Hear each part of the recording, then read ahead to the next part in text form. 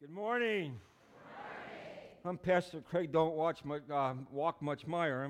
I just saw it anyway.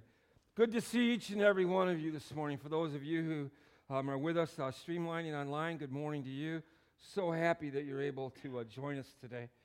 Now that I've introduced myself and you know who I am, I see you, I know who you are. But the thing is that we all have a story to our life, right?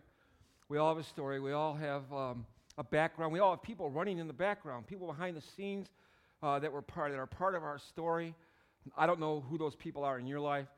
You may not know who all of them are in my life. But we all have people who, in our life, have been influencers on us in one way or another, who are in the background, who don't always get the credit that they should. For example, how many of you have ever heard of the Wright brothers?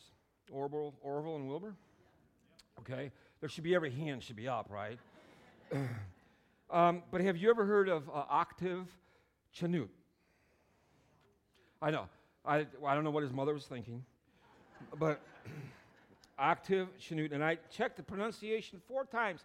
And I checked it with my wife, Sue. And she's always right. So she's not here. I get to say that. Octave Chanute. Octave Chanute actually taught the Wright brothers how to fly. Did you know that? He actually taught them how to fly. He became famous and successful for his unusual creative designs. He carried out numerous experiments on his own. His glider was the most advanced aircraft of its time, and he took a particular interest in the Wright brothers. Their 1990 glider that the Wright brothers flew was based on his design. And it was under his influence because he suggested to the Wright brothers that what you need is a hill and a sandy, windy place to fly your glider. And that's what prompted them to move to Kitty Hawk, North Carolina, to attempt their first flight. How many of you have ever been there, by the way? Just curious. Yeah, all it is just a hill. But at any rate, so there's Octave. How about Paul Revere? How many of you have ever heard of Paul Revere? Yeah, do they still teach Paul Revere in school? We all kind of heard about Paul Revere's famous night ride of April 1875 when he went to warn that the British were coming at Lexington and Concord, to warn Sam Adams and John Hancock that the British were coming to arrest them. But how many of you have ever heard of Sybil Ludington? Anybody here, Sybil history teachers? A couple hands are up in the back. Sybil Ludington. She, at the age of 16, even though in the story of Paul Revere's ride, she doesn't get any mention, but at the age of 16, she rode with him that night. And she went twice as far and rode side saddle. Sybil Ludington. How about Alexander Graham Bell and Thomas Edison? Of course, we've all heard of them, right? Because Alexander Graham Bell, the phone, Thomas Edison, the light. But how about Lewis Latimer? Any of you ever heard of Lewis Latimer? Yeah, Lewis Latimer was the son of a runaway slave. He was the draftsman who helped Alexander Graham Bell file his patent for the telephone. He was also the one who patented a carbon filament for the incandescent light bulb in 1881. Although Edison is generally the one that gets the credit for the light bulb, it was Lewis that came up with the patent and the filament that was able to keep light bulbs burning for hours, whereas Edison can only do it for a couple of minutes. He was an electrical pioneer in the electrical lighting industry. He helped Edison all along the way. He also developed a device which cooled and disinfected patients' rooms in hospitals in order to help in recovery and cut down on infection rates. How many of you have ever heard of Hugo Lang? Yeah. Hugo Lang. Hugo Lang was born October 24th, 1894. He was born in Warsaw, Poland, at the age of 18. On February 22nd, 1913, he immigrated to the United States aboard the steamship Pennsylvania. He made his way to Detroit, where he settled in and worked as a boiler maker. He served in the U.S. Army during World War I in the 312th Engineers. He had a deep faith in Jesus Christ, and along the way, he mentored a young boy in how to deal with life's tough circumstances. If Hugo had not boarded that steamship Pennsylvania on that day and immigrated to the United States, I would not be standing here today. Hugo was my grandfather. and he was an influencer in my life, as you have influencers in your life that sometimes are behind the scenes that we don't always hear about. In this series that we're starting today, Christmas Behind the Scenes, we're going to be taking a look at the influencers, some of the most unlikely people in the Christmas story who we don't always hear about.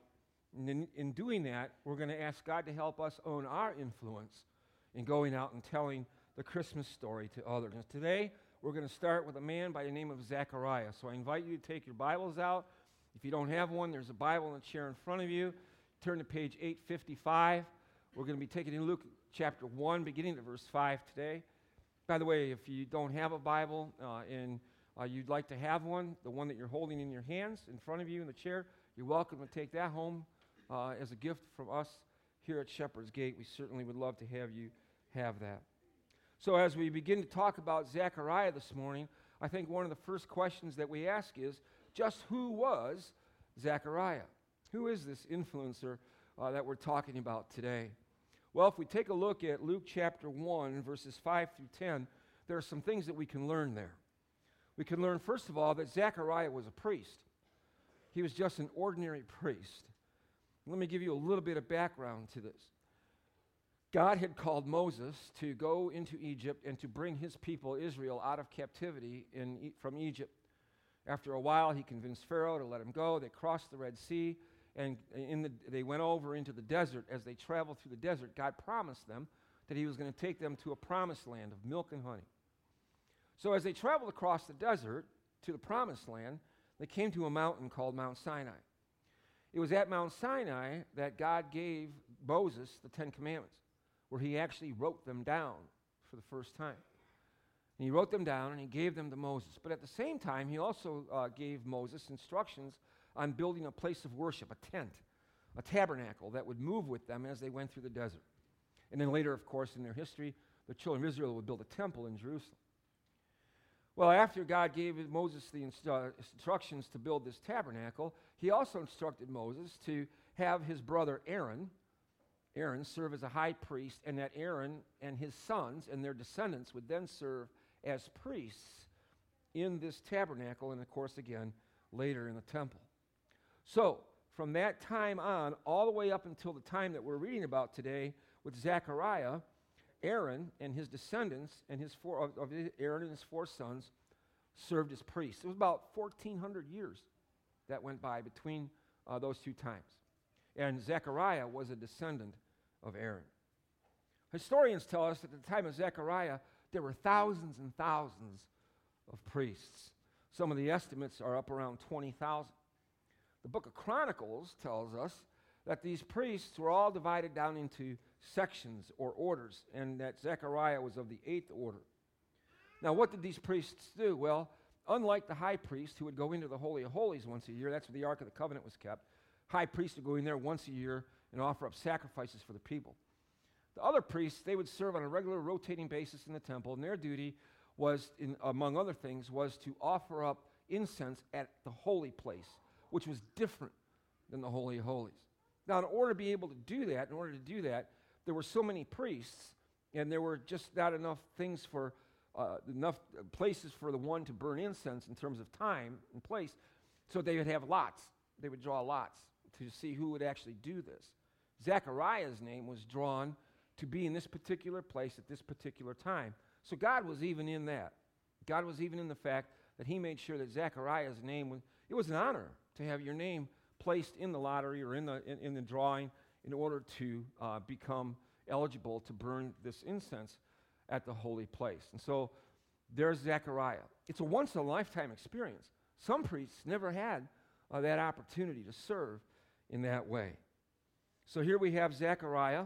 That's what we know about him. We also find out in this opening reading that he has a wife named Elizabeth and that they're childless. And we also find out in verse 6 that they were both righteous before God, walking blamelessly in all the commandments and the statutes of the Lord. Zechariah and his wife Elizabeth were a continuation of the Old Testament covenant, the Old Testament people who were faithful, who believed in the promise of the coming of the Messiah. At the time that Elizabeth and Zechariah lived, the religious leaders and the religious world at that time taught that you had salvation come by keeping the law, by doing good works. What this tells us is that Elizabeth and Zechariah were part of that continuation of God's people from the Old Testament who knew and understood that they were sinners, that they were in need of salvation. And the only way that that salvation was going to come to them was from outside of themselves, from the Messiah that was promised. That's what this means, that they were faithful in that belief. They were part of that group that Jesus talked about in the Sermon on the Mount when he said, "Blessed are the poor in spirit, for theirs is the kingdom of God." The poor in spirit being those who understand that they are sinners, they are in need of salvation, and it's not about works. It's not about keeping the law. All of this was hidden from the religious world at the time, who thought that Elizabeth and Zechariah were cursed because they did not have children, that they had committed some sin. And so God was cursing them for that. That's not true. Absolutely not true. God had other plans. So now we have Zechariah, and he's in this holy place. He's offering up incense and prayers, and lo and behold, an angel appears to him in verses 11 through 17. "And there appeared to him an angel of the Lord standing on the right side of the altar of incense. And Zechariah was troubled when he saw him, and fear fell upon him. But the angel said to him, 'Do not be afraid, Zechariah, for your prayer has been heard, and your wife Elizabeth will bear you a son, and you shall call his name John. And you will have joy and gladness, and many will rejoice at his birth, for he will be great before the Lord. He must not drink wine or strong drink, and he will be filled with the Holy Spirit even from his mother's womb. And he will turn many of the children of Israel to the Lord their God. And he will go before him in the spirit and power of Elijah, to turn the hearts of the fathers to the children, and the disobedient to the wisdom of the just, and to make ready for the Lord a people prepared.'"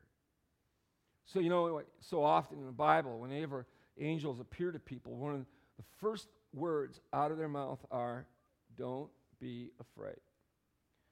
Angels had to say that in order to let the people know that they were there not to bring bad news, but that they were there to bring good news. And so there's the angel bringing good news. You're going to have a son, and you're going to be happy. There's going to be joy in your life. Many are going to rejoice at his birth. He's going to be great in God's sight. He will come before the promised Messiah. He will be filled with the Spirit. He will turn many to the Lord. He will prepare the people for the coming of the Messiah, Jesus Christ. Sometimes you have to wonder, I wonder what was greater, Zechariah's surprise at the sight of an angel, or what the angel Gabriel was saying to him. Because Zechariah did have a response. In the response we read in the following verses, "And Zechariah said to the angel, 'How shall I know this? For I am an old man, and my wife is advanced in years.' And the angel answered him, 'I am Gabriel. I stand in the presence of God, and I was sent to speak to you and to bring you this good news. And behold, you will be silent and unable to speak until the day that these things take place, because you did not believe my words, which will be fulfilled in their time.'" A moment of doubt. You have Zechariah, he's a priest. He's offering up incense in the holy place, and he has an angel standing in front of him. The angel gives him this news, and Zechariah has a moment of doubt. Moment of doubt and weakness slips in. Unbelief. Show me a sign. How will I know this? Fine. You want a sign? You got one. No more talking for you until your son is born.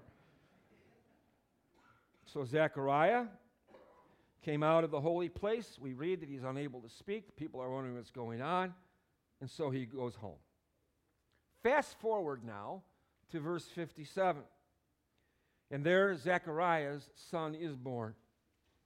Now the time came for Elizabeth to give birth, and she bore a son, and her neighbors and relatives heard that the Lord had shown great mercy to her. And they rejoiced with her.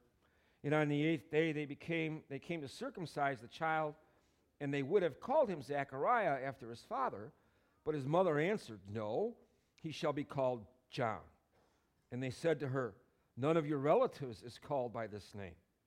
And they made signs to his father, inquiring what he wanted him to be called.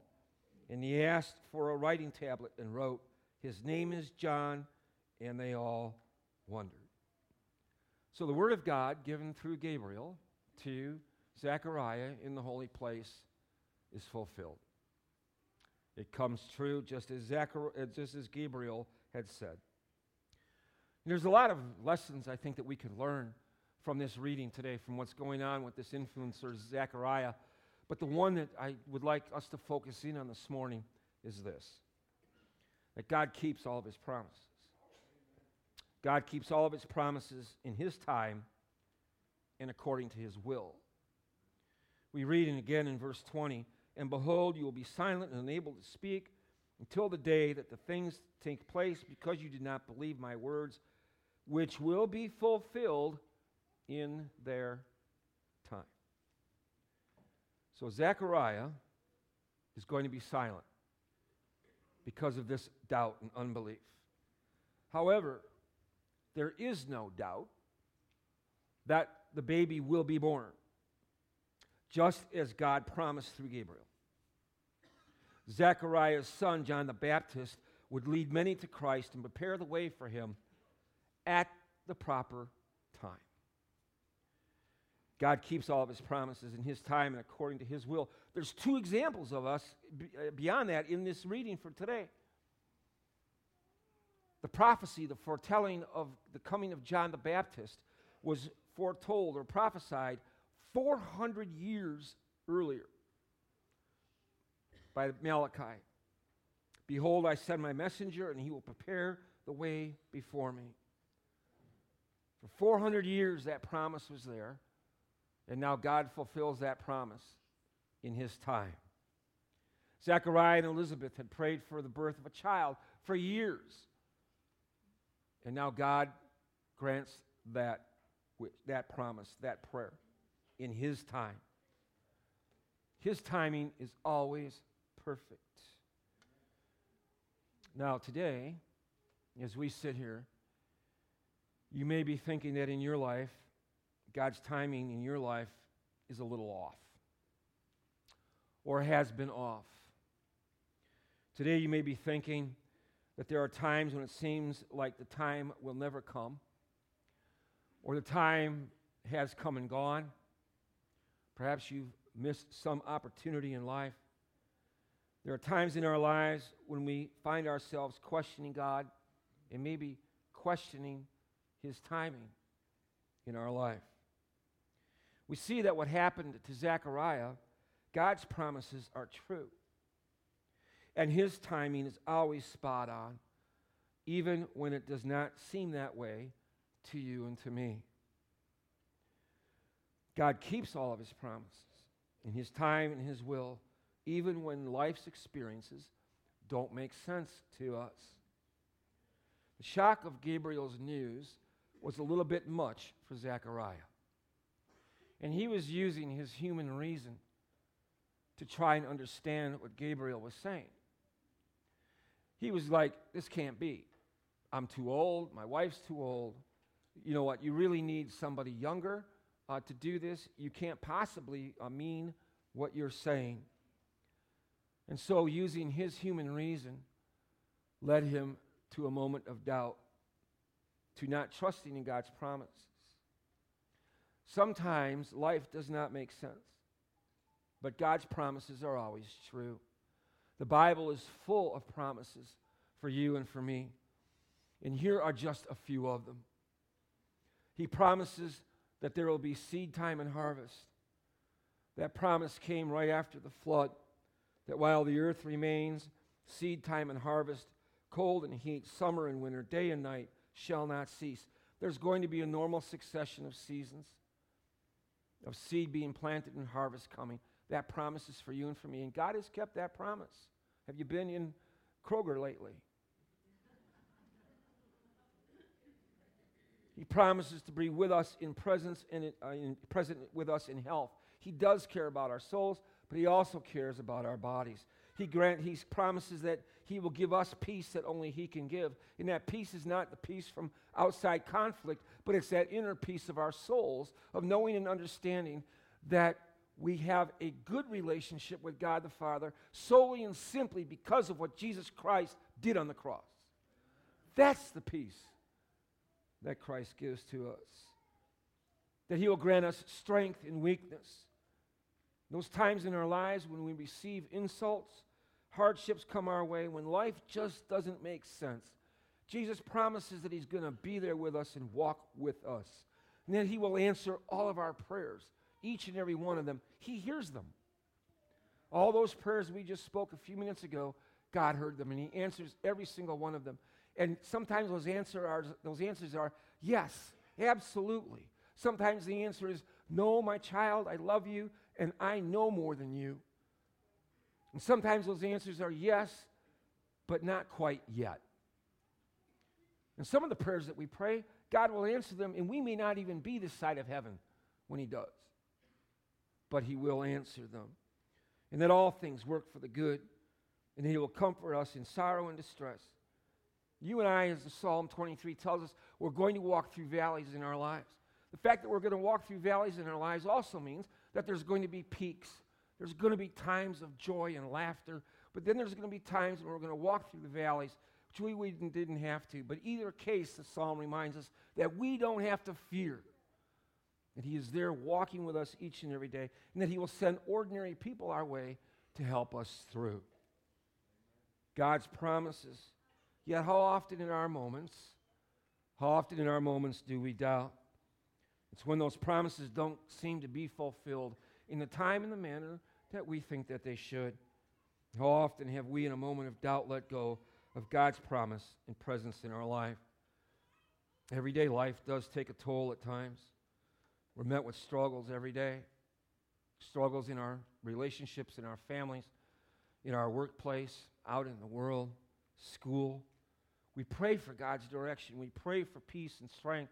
We pray for daily blessings. Yet sometimes it seems the answers are just not coming. It seems that not all things are working out for the good of those who love God. You're not alone. You're not alone. Zechariah wasn't alone. You go through the Bible, there was Abraham and Moses and David and Peter and Thomas, all of the apostles. I've had peaks and valleys in my life. There's been many instances in my life when I thought God's timing was off and I had doubt. Let me share with you just one. Those of you who have known the story about our son-in-law Todd, who had battled 10 years with brain cancer, God called him home. And it was 5 years ago last month that this happened, that God called him home. One of the times that I doubted God and I thought that his timing was off was the first holiday after Todd died, was Thanksgiving. And so on that first holiday after the funeral, we went out to my sister-in-law's house out in Waterford to celebrate Thanksgiving with the family. And so we had Thanksgiving the day, and the day came to an end, and now it's time to go home. And I walked my daughter out to the car with her 3 daughters, my granddaughters, the oldest being 12, the youngest being 3. Got them all packed in the car and everything. And then as she drove away, I'm watching that minivan drive down the street, and she's all alone. She's all alone. And I went in the house, and I bawled like a baby. I just couldn't handle it. And I thought, you know what, God? This doesn't make any sense. Why would you do this? God's timing, sometimes we doubt and we don't know and understand what his timing is, but God keeps all of his promises, even in our moments of doubt. Zechariah, he doubted, but it didn't change God's mind. Didn't change or cancel the promise because Zechariah had a moment of doubt. Yeah, he was going to be unable to speak for a while, but that was temporary, and God's promise was going to be forever. All of these promises that are on the screen, as we stand or I stand here now, and I look back over the last 5 years, I can see where God has kept every single one of these promises. In my life, in my daughter's life, our family's life. The same is true for you. God keeps all of his promises. Think about that. He does not allow our doubt and our questions to change his mind. It didn't change his mind regarding the coming of the Messiah to die for you. Because he keeps all of his promises, not even according to his will and in his time, but also out of love for you and for me. John 3:16, God so loved the world that he gave his only Son, that whoever believes in him should not perish, but have eternal life. For God did not send his Son into the world to condemn the world, but in order that the world might be saved through him. God does keep all of his promises. He keeps all of his gospel promises.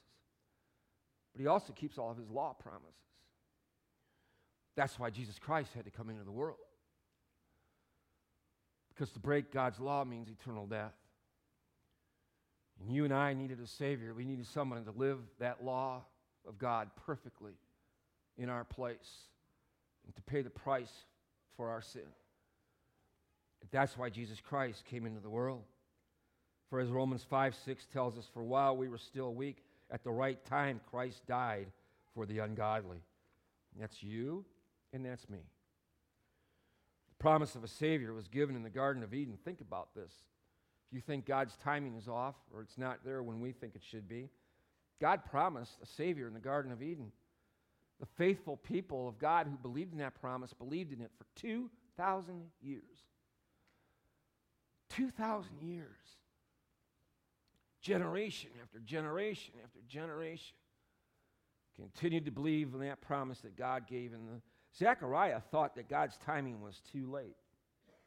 But Gabriel's words show us that God purposely waited for Zechariah and Elizabeth to reach the age that they did and to put him in that holy place at the time that he did, because God wanted this to be an obvious miracle. God knew exactly when Elizabeth was going to have that baby. He knew exactly what the baby's name was going to be, and he knew exactly what that baby was going to grow up to be. God's word through Gabriel tells us that God, is, in his perfect wisdom, is in charge. And that God does everything exactly when and how he wills it. He wanted the birth of John the Baptist to point to the greater miracle that was to come. And that was the birth, the virgin birth, of our Savior, Jesus Christ. And God sent Christ into the world at just the right time. The people who believed in the coming of the Messiah, they believed that the Messiah was going to come and free them from Roman rule, which they lived under at that time. They thought this, but that's not what the Messiah was promised. The Messiah was promised to save them from their sin. And so God sent the Messiah into the world at the right time. God sent Christ to the cross at exactly the right time, and God raised him from the dead at exactly the right time. And God will come again in glory again at the right time, because he's promised he would. He has told us in the Bible, I will come again and I will take you to myself, that where I am, you may be also. His promises are true. And one of these days, he's going to come again in glory. And all of the things that we expect, the death, the sickness, the illness, the crime, all of it's going to go away. It's all going to pass away. And there's going to be a new heaven and a new earth. And there's going to be a lot of things for us to do on it. It's God's promises, God's love. And that he loves us and he grants us his grace and keeps all of his promises. Zechariah's response is a witness to this kind of example. Now the time came for Elizabeth to give birth, and she bore a son, and he asked for a writing tablet and wrote, his name is John. And they all wondered, and immediately his mouth was opened and his tongue loosed, and he spoke, blessing God. Zechariah's response to John's birth, despite that all that they had been through, was to praise God. Didn't grumble, didn't complain, didn't ask why could it have been twins, but to praise God. We see his praise in verses 67 through 79 when we see that he praised God for the Messiah, that Jesus has come. Notice that's present tense. Come back next week, you'll find out why it's present tense. But that Jesus has come to redeem and to save and to show mercy and to keep his promise he made in the Garden of Eden. Zechariah used the occasion to praise God and use his influence to affect the lives of others. And fear came on all their neighbors, and all these things were talked about through the hill country of Judea, and all who heard them laid them up in their hearts, saying, what then will this child be? For the hand of the Lord was with him. Zechariah's response was to praise God for all of the promises kept, and in that he influenced his neighbors. And they all went home talking about God. This Christmas season, you and I are the influencers. It's that time of year when people are most open to hearing the story of the gospel, of hearing about Jesus Christ. And we have the opportunity to influence those around us with this good news. The good news that Zechariah's son, John the Baptist, would go on to proclaim when he first saw Jesus coming. Look, see, believe, understand the Lamb of God who takes away the sin of the world. That's the Christmas story. And you and I have the opportunity to tell others of God's faithfulness in our lives, that he keeps all of his promises in his time according to his will, and always out of love for us through all that we experience in our daily life. Here's what we can tell them. We have a lot of pages ahead of us in the days and the years to come. We don't know completely what's written on those pages yet, but we do know this, that God keeps his promises, and that we can move forward confidently in the promises of God because he is faithful. The cradle and the cross are for the same purpose. And here's what we can tell people this Christmas season, paraphrasing what Peter writes. Blessed be the God, the Father, and our Lord Jesus Christ, who has caused me to be born again to a living hope through the resurrection of his Son, Jesus Christ, from the dead. And now, because I have been born again by the power of the Holy Spirit through faith in Christ, I have this treasure that's being kept for me in heaven. And this treasure that's being kept for me in heaven, it will not perish, it cannot spoil, it cannot rust, and it cannot be stolen. And that I am being kept by the power of the Holy Spirit in the true faith through the gospel and the forgiveness of sins. And yes, no, I don't see him right now. I don't see him right now, but I love him. And I know he's there. And yes, there are some things that I'm going to have to go through in my life, some trials. But as I know I go through them, I know that it tests my faith, just like gold is tested by fire. But my faith is more precious than gold. And when those things test me, I give praise and honor to Christ because I know that his promises are true and he will see me through them. I love him. And one day he's going to come and get in glory. That's the Christmas story. And that's what we can tell people. That's what we can influence them with. So here's my challenge for you. It says, in these things were all talked about through blank. As we, you all are here today. We're all here today because someone influenced us to be here. Who will you influence in the days to come? And what will you write in that blank? Just as the people heard about John the Baptist and went home talking about God, you go about talking about, and then what's going to happen? As you talk about him they're going to talk about it through what? Your home, your workplace. You fill in the blank. So that all who hear it can lay up in their hearts, and they too, along with you, can say, Jesus is my Lord. Our influence. We have it, and we all have it by the same power of the Holy Spirit that Zechariah had when he praised God and gave thanks to him for the promises kept. A lot of promises have been kept for you and for me this past year. Let's give thanks and praise to God this Christmas and tell that story and influence others. We're going to prepare our hearts now to receive Holy Communion. And if you would join with me, for those of you who are guests with us here at Shepherd's Gate, the guidelines for communion are on the screen. If you join with me in prayer. Lord God, Heavenly Father, we do come to you this morning. We come to you confessing that there have been times in our lives when we have doubted, when we have let go of your promises. There have been times in our life, Lord, that we pray and ask that you would grant us forgiveness for this and for all of our sins. We pray and ask this, that you would hear us. In Jesus' name, amen.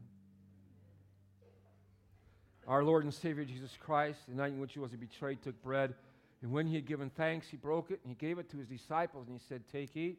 This is my body, which is given for you. This do in remembrance of me." Then he took the cup, and he blessed it, And he gave it to them, and he said, drink from it, all of you. This cup is the blood of the new covenant, which is shed for you for the forgiveness of sins. This do as often as you drink of it in remembrance of me.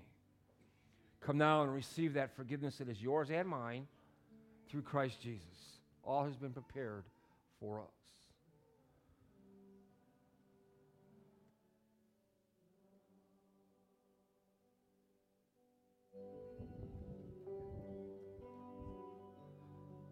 Now may this true body and blood of our Lord and Savior Jesus Christ strengthen you and keep you in the true faith until one day you do see Jesus face to face. God bless you today and all week. Walk in his promises. We'll see you next week.